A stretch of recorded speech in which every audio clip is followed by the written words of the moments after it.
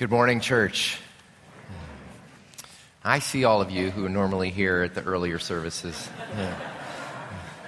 It's okay. There is grace. I do want to let you know that members of Third, that some of you may know and remember our longtime sexton here, Alan Lawrence, died this past week after a long time of health struggles. And the funeral is this week. The service will be on March 14th on Tuesday at 2 p.m. at the Marshall March Chapel on Laburnum Avenue. But then we're going to host a reception here for Alan and his family at 3 p.m. in the Fellowship Hall. So I would just encourage you, if you know Alan, if you knew him at all here, that you would come and support the family, maybe even help out with the reception. Pray for Etta, his wife. Pray for their daughter, Virginia. Pray for comfort for the Lord in this time. We have been together journeying in Lent towards, sorry, you're going to help me out? Let me back to the beginning of the slides, thanks. We've been together in Lent journeying with Jesus as he makes his way towards Jerusalem. And we're calling this series The Revolution of the King. And the reason we're calling that is because as Jesus makes his way towards Jerusalem, we notice is that he's inciting a revolution. And the revolution isn't a political revolution, it's really a spiritual revolution in which the high and the mighty and the lofty of the world are brought down, and the low and the weak of the world are lifted high. And we are meeting all of these characters along the way who are affected by this revolution. Today we're going to meet a character that we know from the Gospel of Mark is named Bartimaeus. Bartimaeus is a beggar in Jericho. Jericho is about 35 miles from Jerusalem, and so Jesus, along with many, many other Jewish people, are on pilgrimage, making their way towards Jerusalem to celebrate the Passover. Jesus is probably about a week out from arriving in Jerusalem, where he will ultimately face his own trial and death. And so let's join Jesus on this journey. There's hordes of crowds. Everyone's making their way through the city. There's probably many, many more people than normal because of all the interest that people are having in Jesus and what happens when he shows up in Jerusalem. So let's join in this journey as we read from Luke 18, verses 35 through 43. Hear God's word. It is absolutely true, and it is given to you in love. So let's hear it. Let me pray as we read. Father, thank you that you have given us this word. And we pray, as Bethany just sang, that you would turn our eyes on Jesus. As we sang earlier, that you would open the eyes of our hearts.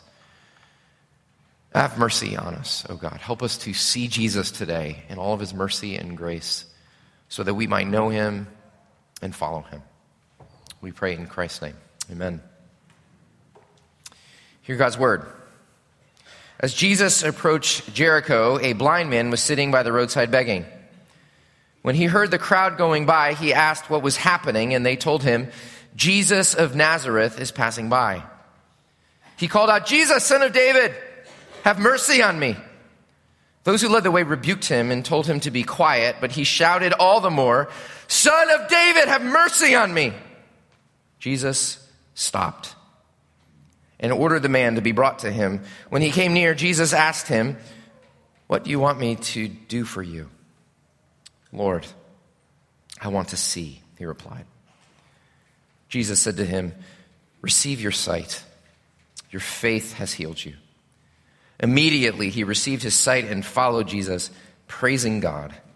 When all the people saw it, they also praised God. Brothers and sisters, this is the word of the Lord. This, in many ways, is a story about discipleship. Discipleship is one of Luke's favorite themes. What does it mean to be a disciple of Jesus? I was thinking about discipleship in the context of Richmond this week. I want you to think about Richmond for a moment. Metro Richmond is, in many ways, a very religious city, much like many southern cities. Over 75% of the population of Metro Richmond identify themselves as Christians. There's over 600 churches in Richmond, and every nook and cranny, every neighborhood of Richmond, you can see signs of the Christian legacy everywhere. So if you were just judging the success of Christians based on the number of churches and the number of Christians in Richmond, I'd say we're doing a pretty good job. A+ Christians, well done. However, we also know these things. about our region, that our Richmond has one of the highest teen pregnancy rates in the country, one of the highest infant mortality rates and rates of sexually transmitted diseases. 65% of children born in Metro Richmond are born out of wedlock.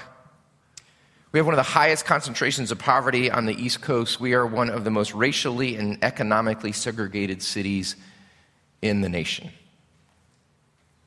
So how do you square those two things? How do you square that we're this incredibly religious city on the one hand, and then on the other hand, we have these profound social ills? Well, a lot of people might have different theories about that, but I do know that we at least know this, that lots of churches does not equal a renewed city.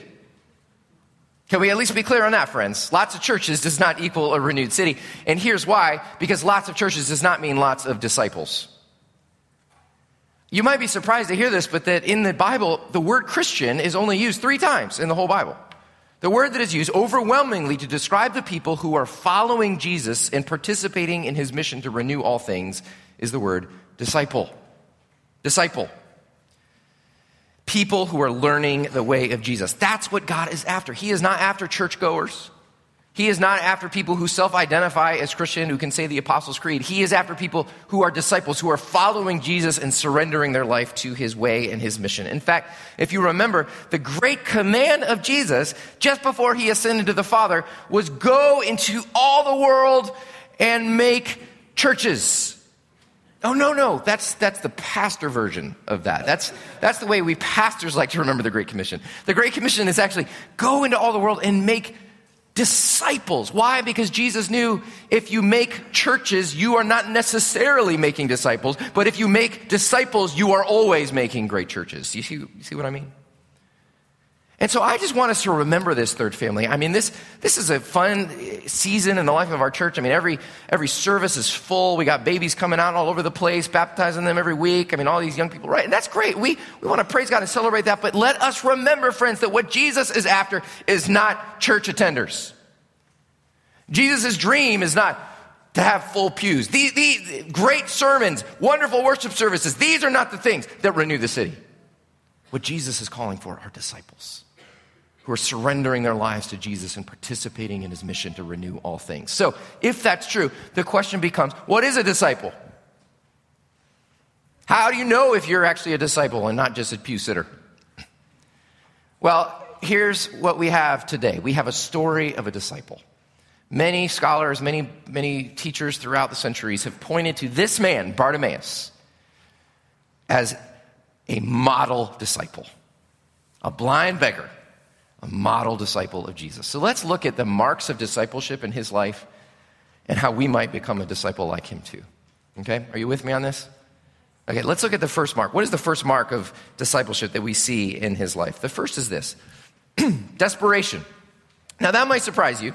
You might think that the first mark of a disciple is, holiness or Bible memorization or knowing lots of praise songs or, something a little bit more spiritual. But no, the first mark we see is desperation. Look how desperate this man is. He is a powerless, marginalized person. You can see Luke is demonstrating that in all sorts of ways. He is not on the road. He is off the road in the dirt. He is not in the crowd. He is outside the crowd on the margins. He is disenfranchised in every way a man could be disenfranchised. He was what, in the sort of 5% of the population known back then as the expendables. People that were better off dead, that are just sort of taking up resources. And so this man hears that Jesus is passing by and he begins to shout, "Jesus, have mercy on me," yelling at the top of his lungs. Now, get this. This guy must have been super loud because these are huge crowds. And for him to be that loud, so much so that people were shushing him and telling him to be quiet, must have meant that he was just being absolutely obnoxious, right? And so even when he is shushed, how does he respond? He just begins to shout all the louder. Notice in verse 38 that Luke actually changes the word. In Greek, he changes it from shouting to shrieking. That this man is beginning to shriek, "Jesus, Son of David, have mercy on me. Help me." There's a photographer in LA who did a project on men and women who live on Skid Row, the famous Skid Row in Los Angeles. And this is one of my favorite of his photographs that he took. And this is how I envision Bartimaeus. "Jesus, mercy on me, Son of David. It's obnoxious, right? I'm sorry, I made that baby cry. I'm really sorry about that. Stick that passy in there. No, seriously, I did that because I want you to see like how obnoxious this must have been. I mean, this is kind of what children do. You know, when my kids were toddlers, I didn't know what to do. I just stuck them in the high chair and hoped that they would work themselves out. And they would just sit there screaming, da-da, on the top of their lungs. This is what children do. This is what powerless people do. And yet, Jesus stops for this man. Jesus stopped. I can tell you how many times I have passed people by who are needy on the side of the road because I am important. And because I am on the way to do something important, and I can't be interrupted because I'm an important person. And yet here is Jesus, not only the most important person in the world, but actually literally going to save the world. Pretty sure nobody here has a more important job than saving the world. Anybody here have a more important job than that? Show of hands. I don't think so. So Jesus, literally on the way to save the world, allows himself to be interrupted by a shrieking, blind beggar on the side of the road. He stops. Why? Because Jesus is looking for desperation. He's looking for people who are desperate. Compare this, as Luke wants us to do, because the story that came before this one is the one that we looked at last week, the rich young ruler, and compare how these two men both approached Jesus. Remember the rich young ruler, y'all? You were here last week? How did that man come to Jesus? He said, "Good teacher, what must I do to inherit eternal life? All of these commands I have kept since I was a child." Now, compare these two men in the way that they are both approaching Jesus, right? I mean, seriously, this is like funny. Because on the one hand, you've got this young ruler who speaks from a place of power and possession and strength and affluence. On the other hand, you have this man who speaks from total marginalization and weakness. On the one hand, you've got a man who speaks with poise and authority, and the other man speaks and screams and acts like a child. On the other hand, you have a man who says, "Look, Jesus, at all I have done." The other man says, "Jesus, help me look all that I need." And yet, at the end of the story, one man, the man who thinks he can see, goes away blind, while the man who is blind goes away seeing. The man who thinks he has everything goes away with nothing, while the man who has nothing goes away with everything. The man who has power, we never know his name. And the one who is powerless, the church has remembered his name for 2 millennia. What is going on? I'll tell you what's going on. It is the revolution of Jesus. In Jesus' kingdom, all the values of the world are turned upside down. In the world, it is the rich and the strong and the powerful and the put together. Even in religion, even in the church, often, it is the credentialed and the talented. And those are the ones that are given places of honor and power. But in Jesus' kingdom, it is the weak and the poor and the broken, the disenfranchised, the desperate, those who are needy and cry out for mercy. Those are the ones that Jesus stops for, the desperate. Some of you know that before I was senior pastor here, I was pastoring an inner city congregation for 8 years in the east end of Richmond. And it's a challenging thing, pastoring a church in the middle of the city like that, because every week we would have homeless people come in, we'd have people who were intoxicated, people who were high, right off the streets. And there was one particular Sunday, and a couple of people told me after the last service that they were there when this happened. It was so memorable to them. But that I was there, and I was at the communion table. It was a communion Sunday.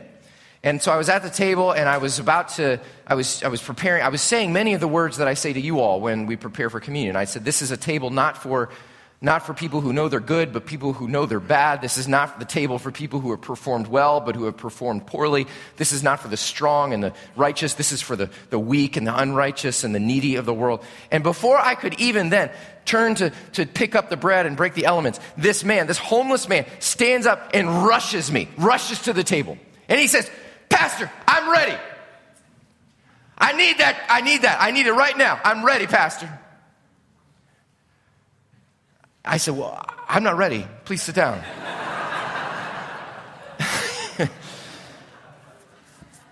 And I was thinking about that later, and I thought, I wish that happened every week. Can I be honest? I wish y'all did that. I wish there were more shriekers in here. I wish there were more people who were, when's the last time you have been that spiritually desperate?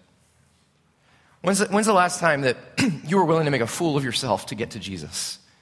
When's the last time that you found yourself crying out, Jesus, have mercy on me, I need you? Friends, we all have our places of desperation. I mean, you look good, you do. We put on a good face, I know we do, but we all have our places of desperation. Whether it's struggles with your health, I know that many of you struggle with chronic illness, whether it's issues with your families or your aging parents or your own aging body. Those of you who are parents, it's issues with, me as a parent, to paraphrase a person, I used to have no kids and 4 theories on parenting. Now I have 4 kids and no theories on parenting. Because half the time I have no idea what I'm doing. That is often where I find myself in my place of desperation. And I know that you have these places of desperation in your life, whether it's struggles with mental health, issues with aging, self-doubt, self-loathing, struggles with health, struggles in your marriage. Thoreau is right. The mass of men lead lives of quiet desperation. We all have these things, and church and religion often make us feel that you must suppress those things, silence your cries, put on a good face, act like you're put together. And you add that culture of religion into the culture of West End Richmond, where everybody's beautiful and educated and has successful children that are going to go to great schools. You add that in, and guess what you have? You have a culture of repression that produces suffocation and despair. But here we see here that Jesus wants your desperation. All your liabilities and struggles and emptiness and sorrows, these are gateways to Jesus and his grace. With Jesus, your limitations are no longer liabilities. Maybe you thought that your mess disqualified you from knowing Jesus, but don't you see it qualifies you? That's the very thing that qualifies you. Your desperation is the gateway to the glory of God in Jesus. So, have you been that desperate one? Can you put yourself in the place of the desperate one? That's the first mark of a disciple we see.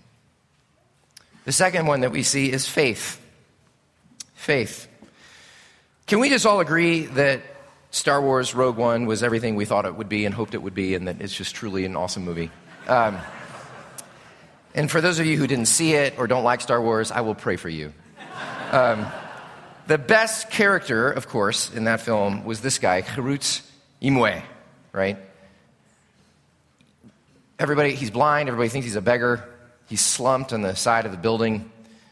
But turns out, this blind beggar can see far more than what anyone else can see. He sees what others cannot see. He hears what others cannot hear. And he can also take out like 29 stormtroopers with his staff. So the blind man is the one with the most powerful vision. This is another story in Luke about a blind man who can see what no one else can see, who can see better than all the people around him. Look at this faith. He hears Jesus of Nazareth is passing by, and so he cries out, Jesus, Son of David, have mercy on me. Friends, this is the first time in the whole book of Luke that anyone has publicly used that name, that messianic, potent name, Son of David, for Jesus. This blind man can see what others cannot see. He sees that this man is the long-awaited hope of Israel. He is the one who has come from the line of Jesse and David. He is the one who has come to heal and restore the world. Verse 41, he addresses Jesus as Lord, or Kurios, which is a title hardly ever used to address a teacher. This is a term that Jews use to address God himself. So this man is able to see what everyone else is blind to, that this person is the very God-anointed Savior of the world. And then when Jesus asks him, verse 41, he asks him this funny question, what do you want me to do for you? Now, why would Jesus ask that? Isn't it obvious, Jesus? He's blind. Rob Cox is my dentist here. When I go to Rob, he didn't say, okay, Corey, why are you here again? I can't remember. No, of course he needs to be blind. But Jesus gives him the opportunity to name his desperation and to announce his faith in what Jesus can do for him. Maybe there was a moment of hesitation when this blind man thought, well, maybe I should just keep it safe and ask Jesus for some food or a blanket or some bread. But he goes for it. He has total confidence that this man is indeed the Savior of the world and that he has come to make him whole. And so he goes for it. He says, Lord, I want to see. And Jesus smiles.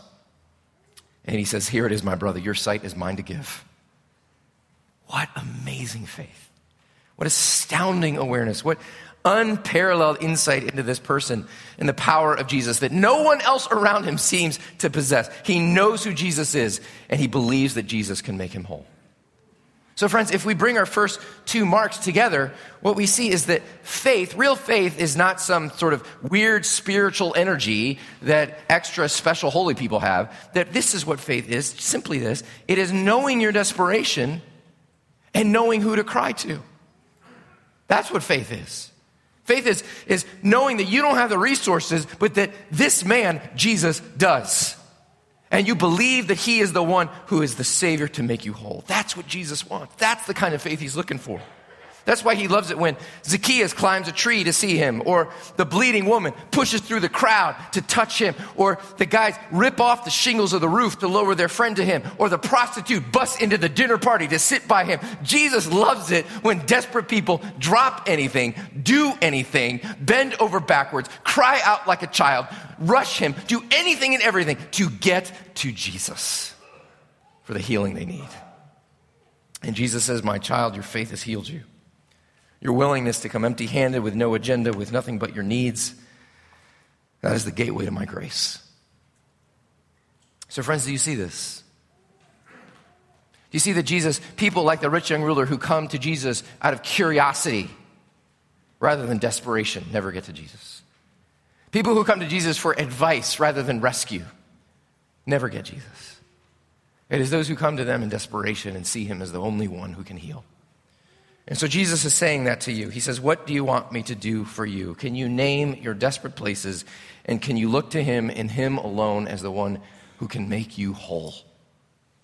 A couple weeks ago, one evening at my home, Sarah had a meeting. She was not home, and I don't normally do as well as a dad when Sarah's not around, let's just say that. And I was just in a foul mood. I was really stressed. I was tired. I was impatient. I was really annoyed that my kids were annoying, that my 4, 7, 9, and 11-year-old were acting like 4, 7, 9, and 11-year-olds. I mean, give me a break, right? And I was starting to do that thing that parents often do where they just start like barking out arbitrary commands for no reason. You know, like I was like, Daddy, can we read now? No, it's 8:14. We don't read after 8. But we read after 8 all the other nights. Not tonight. It's a new rule tonight. No reading after 8. You know, like you just start barking out these arbitrary made-up commands to make yourself feel, but you know what I'm talking about? So I was just a jerk. I was a total jerk to my kids. And later that night, they were asleep, and I went into their bedroom, and I looked at them, and they just looked so sweet. And they didn't look annoying at all. And I was cut to the heart. And I thought, who am I? What kind of man am I? What kind of pastor fraud am I? And you know what I did? Right there, I just dropped down on my knees in my girl's bedroom, and I said, Jesus, have mercy on me. I don't know. I want to be a good dad. I don't need your advice, Jesus. I need your rescue. I need your mercy. I cannot do this. I need your help. And see, friends, that's the kind of beggar faith that Jesus is looking for. Not the kind of exhibited faith that we do here in church. He is looking for the kind of daily beggar faith in your house when you and your wife and you and your husband are screaming at each other. In your room when you lose it with your kids. In the dark places when you are eaten up by your anxiety and your pain. When you're worrying about your aging parent. See, those are the places where Jesus wants you to be a beggar. And to claim that beggar faith. And let me just say this as an aside. Once this begins to happen to you, your whole attitude towards the real beggars of the world begins to change. You know, I love that we go to Haiti every summer, but I kind of wish that we could change the name of those trips from mission trip to learning trip. Because that's really what they're for. Because I've lost count of the number of people who go down to Haiti or they go somewhere else and they come back and they say, I thought that I was going to help those poor, helpless people, and I realized that I am the helpless person who needed to be helped by them. That they have far more spiritual vision than I do. that they know Jesus far more than I do, and that they can see way more than I can see. And when you begin to see that about yourself, when you begin to realize that the 4 people that Jesus commends for their faith in the Gospel of Luke are an unclean woman, a prostitute, a leper, and this beggar, you begin to realize that there is something about the disenfranchised and the needy and the unjustly treated of the world that have an access to Jesus that we powerful do not have. And the next time you see a beggar on the street or a prostitute or someone else, you might very well go up to them and say, can you teach me something about seeing Jesus? Because that's what real faith is. It is getting in touch with your own desperation and seeing that Jesus is the one to make you whole. One last thing I'll say that we see here. We not only see desperation and faith, but we see surrender. Jesus heals the man. He could see. Can you imagine suddenly seeing after a life of blindness, colors and faces and trees and sky and clouds and mountainscapes? His lifelong disability is gone. Suddenly his entire life is restored. He can work again. He can contribute again. He can be in relationship again. He can be in the society again. What do you do next if that happens to you? Do you go tour the countryside you've never been able to see? Do you go back to your hometown and see your mother who you've never actually laid eyes on? Do you go, see the movies or whatever the equivalent ancient thing is that you've always wanted to see? What do you see after your life of blindness has been restored? Well, this is what he did. Verse 42, he followed Jesus. He becomes a disciple. All he wants to do, the one thing he is absorbed in is, I'm going to follow that man. I am going to stay with him. I'm going to do what he says. I'm going to be with him from now on for the rest of my life. Now, contrast this again with our story last week.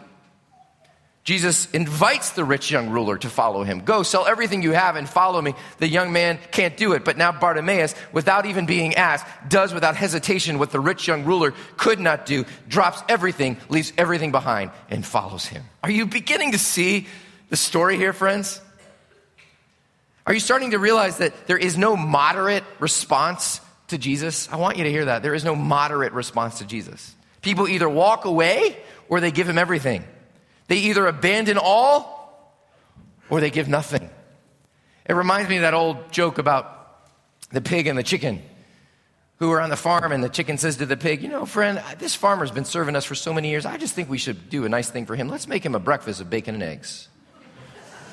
And the chicken says, and the pig looks at the chicken and he says, friend, for you that's a contribution. For me, that's total commitment.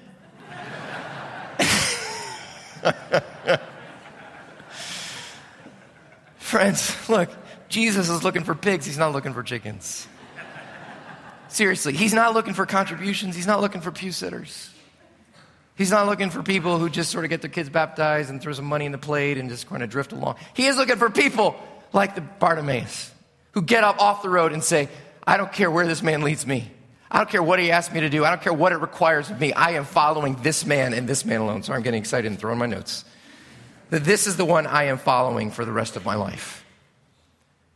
When someone becomes a disciple, Jesus said, if anyone would come after me, he must lose his life and take up his cross. If anyone. He doesn't say, most of you can do this moderately, but I need just a few hardcore guys to really get the serious work done.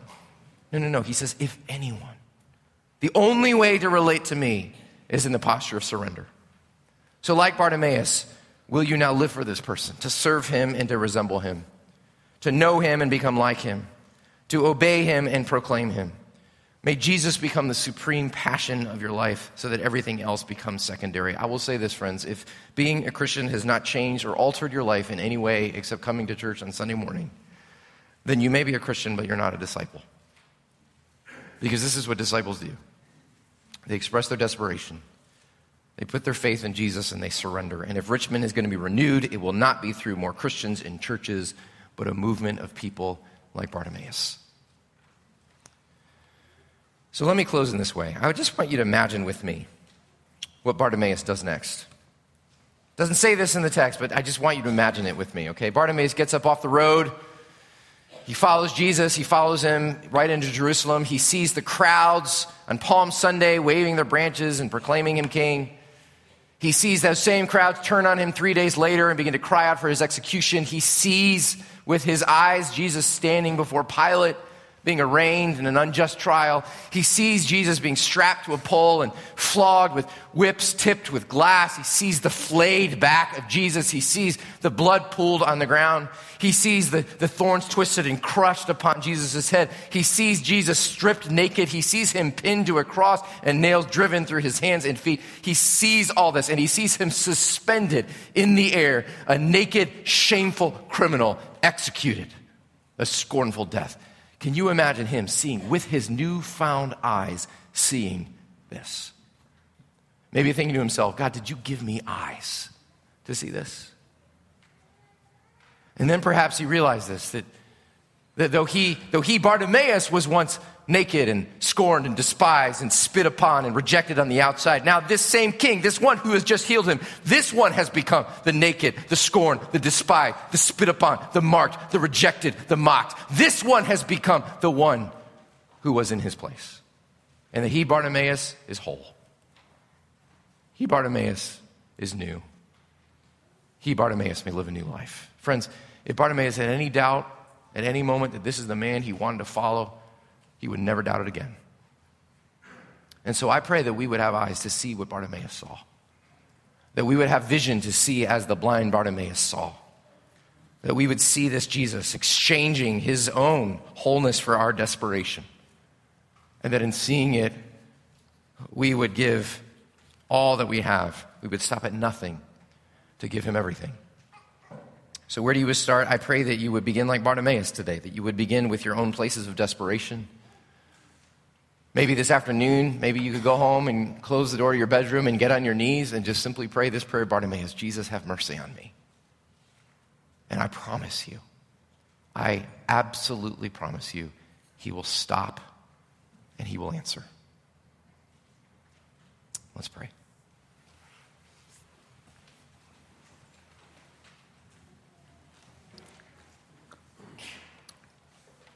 Thank you, Jesus, that you call not the strong but the weak. You call not the put together but the desperate. And I pray that we would not be mere Christians, we would be disciples, those who follow you and give you our all, surrendering all. May we do that today and every day in the days to come. We pray in Jesus' name. Amen.